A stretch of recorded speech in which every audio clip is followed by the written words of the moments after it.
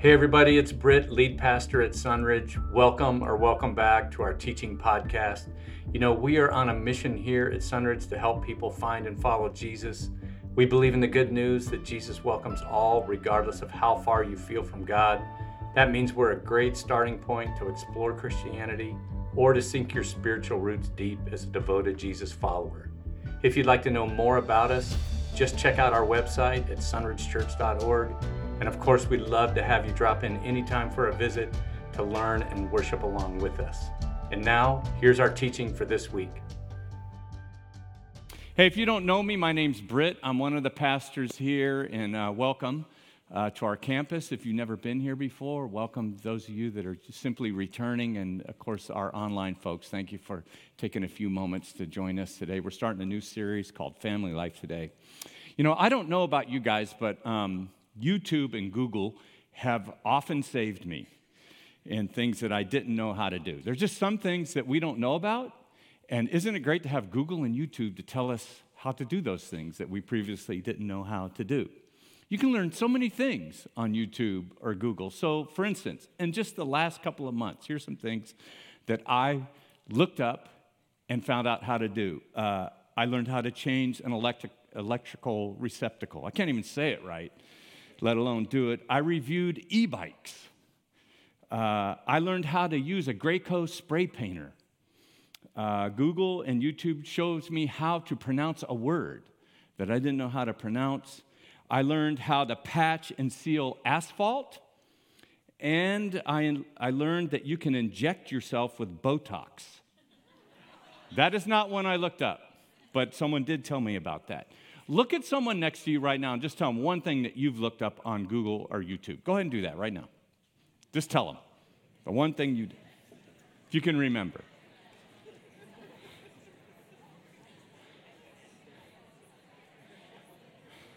Awesome. Okay. Now look back at that person and invite them to lunch today and that you pay. Okay? No, just kidding. So listen, a lot of us here, we're like in families, right? Some of these folks, you can tell, they're very new at family. And we enter into that space, and we have no idea what we're doing. Some of us, we're going to be parents. And, you know, like we've never raised a kid before. And, in fact, like when you went to the hospital and they gave you that baby, what was the one thing they required of you to take that baby home? You had to have a safety seat. That's all you had to have to become a parent today. If a lot of us, we get married, and, but we come from homes that were toxic, they were fighting all the time, or divorced, and so what do we know about marriage? And some of us didn't grow up in Christian homes, and so we have no idea what it means to have faith in a home. How do I integrate faith in my relationship with my spouse or with my kids? So over the next 3 weeks, we're going to help you. I have found the best YouTube videos on family you could ever watch. No. See, you guys got to stay with me here. I'm very good here. Actually, I have something better than YouTube and Google. What do you think it is?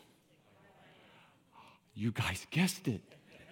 The Bible. Yeah, for the next 3 weeks, what we're going to do is we're going to look at 3 topics that I get asked about a lot. And when it comes to family, there are 3 things that people ask me constantly about, and we're going to go to the Bible for. We're going to talk about marriage, faith in your family, and kids. And you know, most people, whether they're Christian or not, or religious or not, want a deep and meaningful relationship in their marriage. They want their kids to be nice, successful, adjusted, moral, and to make good decisions as they grow up. And they want, if not faith values, they want some type of a moral compass and values that are part of their family. So I have a few caveats before we jump into our message today, because I know that some of you right now, when you think about, we're going to do a series on marriage, faith and family and kids, you think it doesn't apply to you. And that is not true.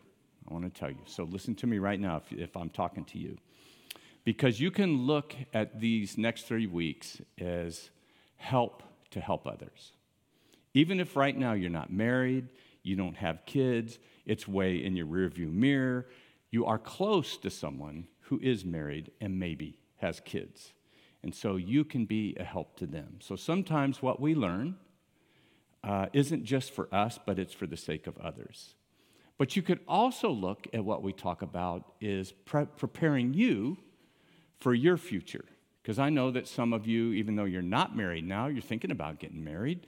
And maybe you don't have kids, but you're hoping that you have kids in the future. And I became a Christian in 10th grade, and my youth pastor talked about marriage and family and raising children. And you think, well, what in the world would an 11th or 12th grader want to know about that? But, he gave me a picture of things that I wanted a part of my life as I came into that space. And it helped me a lot in thinking about who I wanted to marry, and it prepared me more for having kids so that when our oldest April was born, I wasn't completely lost. Actually, I was pretty lost, but at least I had some basic ideas. Second caveat is this, that teaching like this might make you think something that isn't true. And I want to address that right up front. I am not perfect. I know that's probably a news flash for a lot of you. Cindy is not perfect. I didn't know if I should say that or not. We do not have the perfect marriage. Our kids aren't perfect. They're pretty awesome, but they are not perfect. And we have baggage in our relationships and in our family as well. A lot of it from the past. Do you see how I just blamed all of my problems on my parents? The truth is, we've actually packed a few bags on our own and made sure that our kids carried them into their future. So clear, uncompromising biblical teaching on this subject is not the same as saying, I'm dialed, okay? So let's just get that out. And then the last caveat is this, that Bible teaching on the family can be a blessing in one way, but can also put you under a load of guilt. People make mistakes. People get divorced. Kids grow up and they make decisions or choices that we regret for them, and usually they regret. And they're just things that have happened in our life that we cannot change now. Now, I'm pretty sure that most of you will not have a problem with what I say, that the Bible says about marriage or family or kids or anything of that nature. But just saying it sometimes can remind you of the spaces and times where that hasn't been true in your life. And so let's just not do that, okay? Let's just admit that none of us are perfect, and let's learn with open hearts, and then just do our best. Does that sound like a plan? Okay, so are you ready to get after family life? Because I am. Because families are the foundational unit of society. And marriage, which is what we're going to talk about today, is one of the most foundational institutions of that society. So today we're going to talk about marriage. A good marriage is really simple. It comes down to the most basic of ideas and concepts. And if both spouses grasp this, you will have a satisfying life in a marriage. And we're going to work today from this definition of marriage. And this is basically the only note-taking you have to do today. I'm going to put it up on the screen. Marriage is meant to be an exclusive, lifelong, self-yielding, and loving commitment between one man and one woman. So just let that sit there a while. And if you're a note taker, fill it in, because the rest of this message, we're just going to break this one statement down. And I want to address what might be making people uncomfortable in the room is the biblical view of gender. Human beings fall into two categories, male and female. There aren't other categories, at least in the Bible. And I want to say to you guys, I know that that's being debated today. It's being discussed. Science is leaning into this, and we're learning things constantly. Our culture is affecting what we think, and our own personal feelings. All these things, and that isn't the whole list, but they all come into like our perspectives on marriage. But in the Bible, we see man and women. And I'm not saying that pridefully in any sense. I want to say that honestly with you guys. And I'm not saying it with any kind of condemnation if you have a different view. And today, I'm not even trying to convince you of my view, so I want you to hear that. Let me tell you something about me. I could care less about people's orientation, honestly. If you're gay or lesbian, if you're bi, if you're trans, I don't have an issue with you whatsoever. So if you identify with any of those words that I just used, I want to say something to you. I love you, and I'm for you. And I'm not here today to clobber you over the head with a bunch of Bible verses, or more specifically, my understanding of it, okay? I believe in the right of every person in this country to form a civil union, because this is a democracy we live in. This is America. But this is one of those spaces for me where what I prefer most clashes with what I understand in the Bible. Every person ever born is someone that God loves.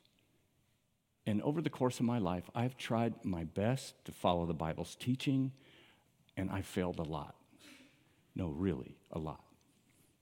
So, and I've been wrong in my life about people, about my personally held ideologies, and sometimes, believe it or not, every once in a while, I've been wrong about what I believe in the Bible. So I'm not going to go around and point my finger at people. That's not my intent, and it doesn't matter. You are welcome here at Sunridge. We're here to grow together and to learn God's ways, and we may disagree on some things along the way. But here's where I get stuck on this one issue. In Genesis 1:27, it says, "So God created mankind in his own image. In the image of God he created them, and male and female he created them." And so I realize that gives you two categories, but I also recognize that there's a lot of diversity in those categories. So that from the very get-go, when God creates human beings, the way Genesis puts it, it's like there's an incredible amount of diversity. Some of those are male and female, some of them aren't. Some of them are obvious and apparent, like our physiological differences, our biological differences. We're different culturally. And some may not be as obvious, but might be apparent. Oftentimes, we're psychologically different, emotionally different, relationally different. And that's between genders, and it's like within gender. And is it nature or nurture? You decide. But they are differences, which on one hand is the beautiful thing about marriage and how we think about our human relationships. And also, by the way, it's what makes marriage so difficult, right? Because we're different. Especially when we see the purpose that God has given men and women in this same section in Genesis 1:28. Be fruitful, God says to Adam and Eve, and increase in number, fill the earth and subdue it, rule over the fish in the sea and the birds in the sky and over every living creature that moves on the ground. These are the words to the first human beings. And in it, God says, you are created in my image, and that I want to bless you so that you flourish in life, so that you can take my place in a way in the world, that you can rule and hold the responsibility representing me over all creation. And that is a distinct human responsibility. No other creature that God created has this calling. And because of that, marriage is the most important relationship in our society, It is such a distinct and foundational and influential institution and relationship so that marriages, your marriage, affects the entire fabric of human society.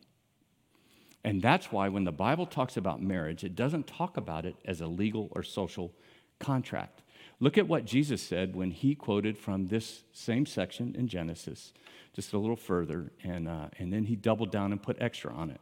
In Matthew 19:4, haven't you read, Jesus said, that at the beginning, the Creator made them male and female, and he said, for this reason, a man will leave his father and mother and be united to his wife, and the two will become one flesh. This word united literally means to be glued together. So that they are no longer two but one flesh. One flesh means they're so integrated you can't tell the one from the other. And then Jesus doubles down when he says, therefore, what God has joined together, let no one separate. Marriage, then, is not superficial. It is not transitory. It is not a weak bond. And if God put it together, it is unnatural to break it apart. Now listen to me just for a couple seconds here. This is not the ultimate divorce guilt dumping part from the Bible. If you're divorced, please do not hear that. Like I said before, people are broken, so marriages break. In fact, we don't have marriage problems. We have people problems. And people who have problems get married, and that creates marriage issues. And so when we think about exclusive and lifelong in a relationship, it isn't saying that you're supposed to stay in an abusive relationship, because that bond is broken by the abuser. It's more than a physical union that God is talking about. It's everything. You're one. And that God bond is theological, it's psychological, it's emotional, it's intellectual, it's physical. It's not that you're no longer an individual. It's not a life sentence to misery. And it's not something God cooked up just to make it harder to be a human. It is that this relationship of marriage is so important to everything in the world flourishing, and for human beings to live in the world as God intended. And as I said earlier, Cindy and I are not perfect. If you'd like more information, you can see her on that about me. And we're coming up on 44 years. Please don't applaud. That just makes everybody else feel worse. There have just been times in our life where we almost didn't make it. I'm just telling you the truth. And I've been able to help Cindy see the light on these things. Now you know why, right? And you'd think even now, we would have figured it out, and we still fuss. That's a Christian way of putting it. But everything rests on this relationship being what it's supposed to be as God designed it. So that's why it needs to be the most solid and reliable and strongest of all human commitments. And if you don't get this part, you're not going to get the next part. Because you will never understand why you're doing so much work in this relationship and trying to make what we're going to talk about a reality unless you're committed to this part. You see, because I know that all of us that are married, we had a wedding ceremony, and they made us repeat some stuff. And when we were saying it, we totally believed it, right? It's I'm going to love you for better, for worse, for richer, for poorer, sickness and in health, till death do us part. And when we were saying that, we meant it. We meant that it was going to be exclusive and lifelong. And you were thinking when you're saying it, of course that's the way it's going to be. This is how it is. That's how it's supposed to be. And that's how it will be. But then you were married for a year, or 5 years, or 10 years, or 30 years, or 50 years. What happened? Don't look at your spouse right now. Don't make eye contact. because most of us go into marriage with this idea that it's going to be a commitment for a lifetime. And then somewhere along the line, so it seems like we start to change out words in our definition of marriage. So compare my original definition. Marriage is meant to be an exclusive, lifelong, self-yielding, and loving commitment between one man and one woman. And sometime after a while, it starts to mean marriage is meant to be an exclusive, lifelong sentence between two combatants, one a man and one a woman. Conflict is normal. Conflict isn't just normal, it's healthy in most relationships. And that's important to remember when you start thinking about marriage being exclusive and lifelong. And if you have that commitment, though, here's what the Bible says. Here's kind of like the how part. It's not all the how, but it's a big part of it. And that's the self-yielding part in this. And before I jump into this, especially if you're not familiar with the Bible, I want to tell you that this is one of the passages of Scripture that's going to make you uncomfortable. But I'm going to hopefully help you with that. And it's also one of the most misquoted and misinterpreted passages in the Bible. And it's so simple, but it's right in front of us. For many of us, over the years, if we've been Christian, we just read right through this and kind of drew conclusions with missing a big thing. And it was a blind spot that was created for us by cultural constructs and the law of what they call first-time hearing. You hear the Bible taught one way, and you think, well, that's the only way, and so you just go on with it. And any change seems to be a deviation from the truth. But there are going to be some words in this simple passage that will freak you out. And you're going to react to them, but I want you to stick with me. Here's Paul's thoughts on marriage in Ephesians. He begins with this statement. Ephesians 5:21, submit to one another out of reverence for Christ. He's saying this to married people. Submit to one another out of reverence for Christ. And then in the next verse, verse 22, he says, wives, submit yourselves to your own husbands as you do to the Lord. So what do you think? Anybody having a reaction to a word? Let's talk about the language here and, in particular, submission. Did that stand out to anybody? No one? Okay. This is a safe place. You can raise your hands. There's something for all of us to learn here. Because some people, when they hear that word submit, they hear something more framed in English of 2022 and not in the first century Greek. And they think that it is exclusively targeting women. If you hear it like that and you're a woman, it feels like a blatant disregard for your fundamental rights. It undermines your equality. It says you're a second-class citizen, and it makes the Bible sound archaic and maybe even misogynistic. And if you hear it only in the context of a 2022 man, you think that because you're the male in your household, you're in charge of everything. And that, ooh, did I get an amen there? That wasn't Cindy, was it?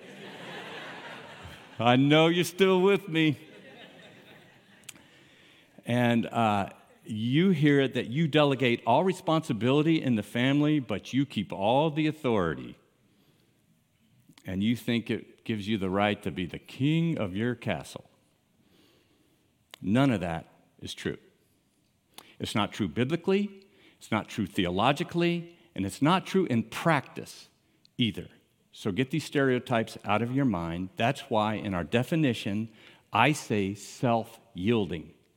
To submit means to voluntarily yield. Emphasis here on yield and voluntarily. It means to willingly defer to another person. Not because they're smarter than you, not because they're better or superior than you, not because they're stronger than you. It means that you willingly put them ahead of you, and you are choosing to be selfless. It means that you are doing this for the benefit of your relationship and your family and for the greater good that is part of the way that God works in the world. And you are not doing this because of your gender either. Because it is not just women that are being called to this. This is the blind spot. This section on marriage with the husband and wife roles begins with this statement. Did you see it? Verse 21. Submit to one another out of reverence for Christ. That is the heading of the passage. That's the bold part, the main thought. And underneath it are all the details. So submission is not a wife thing, it's a Christian thing. Voluntarily yielding may be one of the most distinctive characteristics of Jesus and those who say they follow him. Remember, Jesus said, I am meek and lowly. He said that the Gentiles exercise authority over you, but not so with you. He said, the greatest among you will be your servant. And he said, and Paul later said, make my joy complete by placing others above yourselves. So it is not just wives who are being called to submit here. Both husband and wife are to submit to one another out of reverence for Christ. So whether I'm a husband or I'm a wife, I do this as part of my worship of Jesus, as an expression of my love for him, out of reverence for Christ. And then husbands, what does your submission look like? Verse 25, husbands, love your wives as Christ loved the church and gave himself up for her. Husbands, you're to love your wife as Christ loved the church. Whoa. By the way, if I could just take a little side road here, Jesus loves the church. So think about that the next time you hear someone who says, well, I'm a Christian, but I don't go to church because blank. You're saying that you don't have time to gather with the people that Jesus loves. We'll just leave that. Let that lay there a while. How did Christ love the church then? He died for it. He gave his life on the cross. And he let himself get crucified for the church. Husbands, that's your calling. To submit to her, to die to yourself, and to give up your life for her sake. So then, marriage is two people with Christ utmost in their hearts, submitting and yielding themselves to Jesus on a day-to-day basis, and one expression of that yielding to Jesus is yielding to their spouse. That is such a God-honoring thing to do, whether you're a husband or a wife. Now, there's a preacher joke I'm going to tell you that says when you get married and the two of you become one, you spend the rest of your lives fighting over which one. I didn't make that up, but it's pretty good, right? That's the preacher joke. They teach you these things in Bible college and seminary. See, but the Bible invites us to not fight over who the one is. And if we're not careful, we'll end up reading Ephesians 5 like this. Women you submit, men you love. Like men need only one thing and women only need another. Now, culturally and traditionally, we have kind of formed that kind of relationship. I mean, that view, at least among many evangelicals. But that is not a biblical view. And when you think about it, when you think it all through, it's like the logic falls apart to say that men only need one thing and women only need another thing, because we both serve, right? Don't we? And we both love. And husbands and wives self-yield to each other constantly. And if the husband is to love his wife as Christ loved the church, who's really doing the most serving? You guys don't want to answer that, huh? He's like, that's the rhetorical part, Britt? Who's doing the most yielding? In Jesus' relationship with the church, who yielded the most?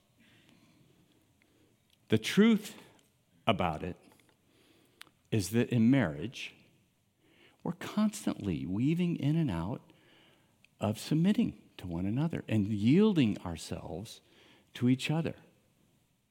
And Cindy and I have a very traditional marriage. And yet, I can tell you that we are always moving and kind of synchronizing our submission to one another. And I could give you constant examples of that where in one time this person's taking a lead on that, and another time it's better for the other spouse to do this. That's how relationships really work. So whether you're a husband or wife, in marriage, it is always a race to the bottom. I've used this before, but it's like we are constantly not trying to do this with each other when we're healthy. We do this with each other, right? And when Cindy and I get in a power struggle and we go back and forth, and whatever that might look like, you draw your own picture. You could probably talk to our neighbors. And we just struggle, and we start spinning around and around. When we finally circle back around and come back to sanity, we think, why didn't we just do that from the beginning? Why didn't we just do this and listen and try to understand and to serve one another? So let me put our definition back on the screens to get to our final thoughts here. Marriage is meant to be an exclusive, lifelong, self-yielding, loving commitment between one man and one woman. I want to point out that we said exclusive, the two become one. We said lifelong because since God joined it, no one should separate it. And self-yielding, this is both of us serving each other. And this looks different in different homes. I'm not here to tell you how your household should work, but we work within that context of the two people that we are together. This last part about committing to love, it just all kind of boils down to that. I'm not trying to oversimplify it, but love is the big idea here. And all of this is simply describing what two people who love each other or in a relationship do in that relationship. Love commits to the other person. There's no way someone is going to get between us because I love you, and this is exclusive. And in that committed context, I willingly yield myself to you. It's self-yielding. And I'm not afraid to do it because I have confidence of your lifelong commitment to me. And that I'm not threatened that someone's going to take my place or you're going to take advantage of me. That's how it's supposed to work. Now, what does it mean to love? Fortunately, the Bible gives us some specificity on that, and it's not ambiguous, and it's not just squishy feelings, it's action. And it's the real key to a relationship. And I'm probably stating the obvious here, but I mean, you can create a marriage chart about the way marriage is supposed to be, and you can dig out all the theological points of how marriage should work. But if you don't have love, it won't work. And if you have love, it will work. This kind of love. And I'm not going to take time to break this down that much because any person that doesn't even go to church has heard the 1 Corinthians 13 passage. But let me just touch on it, and then I'm going to come back with like a little assignment for all of us. 1 Corinthians 13:4, love is patient. That means it takes the long view. Today's a struggle, but we're going to get through it. Love is kind. That's not just so much about what we do, but it's how we do it, right? In fact, someone once told me in a marriage counseling class, like one of the assignments, this is a marriage and family counselor, one of the assignments they give is like, go home and just be nice. Start there. You'd be surprised what a difference that even makes. Love does not envy. Like when somebody else in the relationship is getting more. It doesn't boast.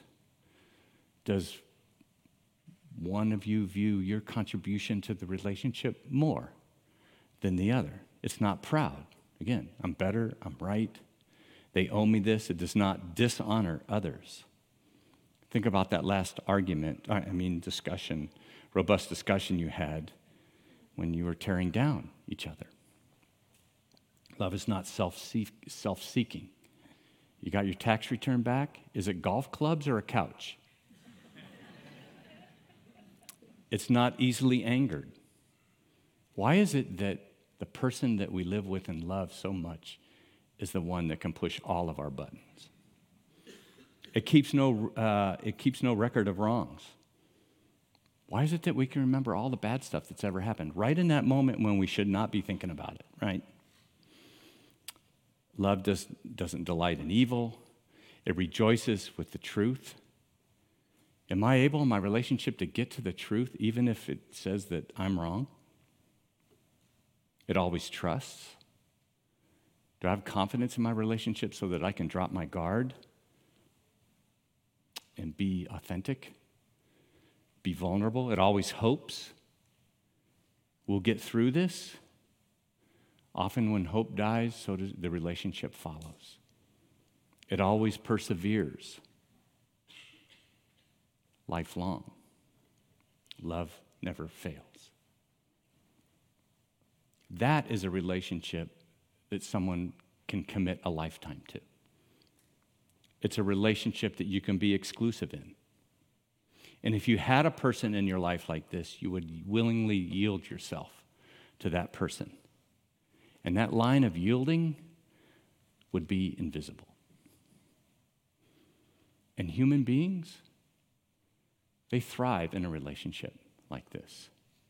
And when there's a lot of them, communities and states and countries and the world, humanity thrives.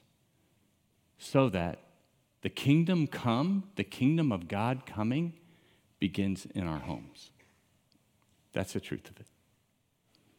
I'm going to ask the band to come up, and I want you to know that I put some marriage resources on the back of your note sheet or at the end of the app, but as they're coming up, I want to give you a marriage challenge. Here it is. I'm going to put these up on the screen. I want you to take that passage that we just looked at in 1 Corinthians 13. I don't know if you've ever done this before. I want you to memorize it. I want you just to meditate on it, to think about it while you're memorizing, when you're driving to work, when you have time, and just kind of start going it over in your mind. And I want you as a couple to talk about it. And you can break down each one. There's 16 of them, so it's a little over 2 weeks of a day-to-day commitment. And when you talk about that, each point, each statement about love, make a specific commitment to one another. That's what I encourage you to do. Two things I want to talk about as we close. I want to remind you of God's grace for all of you who are thinking about all the stuff that's happened in the past, and like maybe it's happened to you. Maybe you've been the person that has been creating the happening. God's grace covers everything. And for those of you that are like right in the middle of it and you feel stuck, like you think you're going to end up in a place, I want you to swing for the fences. And I want you got to talk to people. You have to let people know, and you must give it everything that you have and access all the resources, because a lot of times we want to do the right thing. We believe that it's the right thing, and we just need a little help in how to do it because of all of our experiences, right? Now, next week, we're going to talk about how to have faith in our family, but husbands and wives today, your relationship is the most important relationship that you have. It's more important than your career. It's more important than your church. It's more important than Little League. It's more important than football.